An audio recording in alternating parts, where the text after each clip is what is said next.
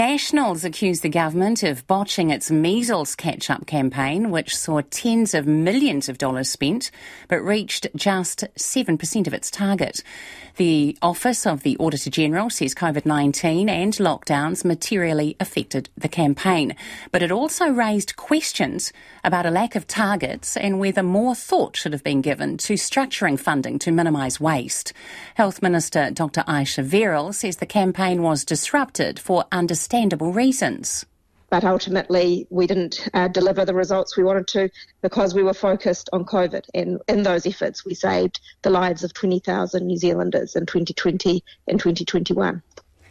The ministry ordered 350,000 measles vaccines, and many were simply poured down the drain at a cost of $8 million. How do you justify that?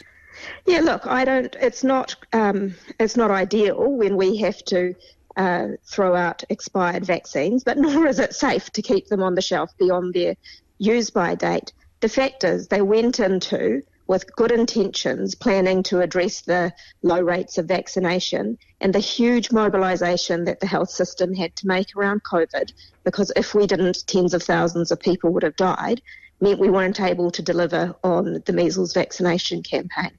Anyway, the point is now we need to pick up our measles vaccination rates. We have a task force that's given us advice on how to do that, how to make sure that we bring an equitable approach to that, and we're 100% focused on doing that now. But just to recap, Minister, why do you think the measles vaccine wasn't given at the same time as COVID? There was an opportunity there. I think those sorts of decisions are made by the public health professionals that the ministry employ. There are judgments to be made, and often you don't know what the right approach is there. Sometimes we get advice that the types of messages that we're putting out to appeal to people for COVID wouldn't appeal if we put another vaccine in the mix with them. And I'm not certain about that instance with measles, but I know that that is the advice we've had, for example, with COVID and flu. For people who have received a lot of COVID misinformation, we're advised not to offer the flu vaccine and to pair it with COVID, because that'll put some people off. So for that reason, we offer the vaccines separately, though of course you could get them on the same day if you chose to.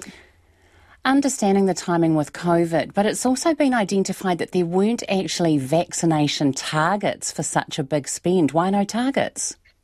Well, targets is a really heavily debated area of our health system, but I think the key issue that the Auditor General identified in their report was that that was an incredibly difficult thing to do with the poor information systems that we had at the time. Now, on the upside, one of the good things about COVID is that we've used the fact that we invested so much in information technology for the vaccination register, Book My Vaccine, and the contact tracing.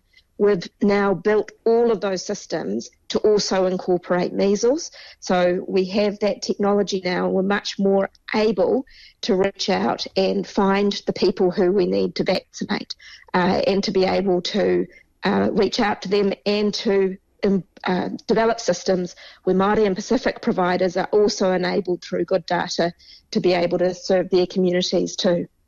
Speaking about providers, the Auditor General's also identified that providers for the measles vaccination program were continued to be paid even though it was put on ice during COVID. How do you explain that? Yeah, look, I think that we knew that all of those providers were working hard in the COVID response, even if they weren't able to deliver on the measles front. And when you think about it, the very same people were doing that work. So it was a small part of that, but it does need to be the sort of thing that we take time and care with in the future. So the targeted groups, Māori, Pasifika and people aged 15 to 30, they were identified. 300,000 people were also identified to receive the measles vaccination. How are you going to get these people vaccinated now? What we do now is we have much better data on who those people are and where they live and how to contact them. And then We set teams we give them a method of prioritising. That means that we target our outreach services at those who do face the most barriers to accessing care. And so we're often funding Māori and Pacific providers to go out and do that outreach. And we've also upped the price of general practice, the amount we pay to general practice for doing those vaccinations. And how about Tairawhiti? What's the focus going to be there? Because we understand first time around you only reached 28 people.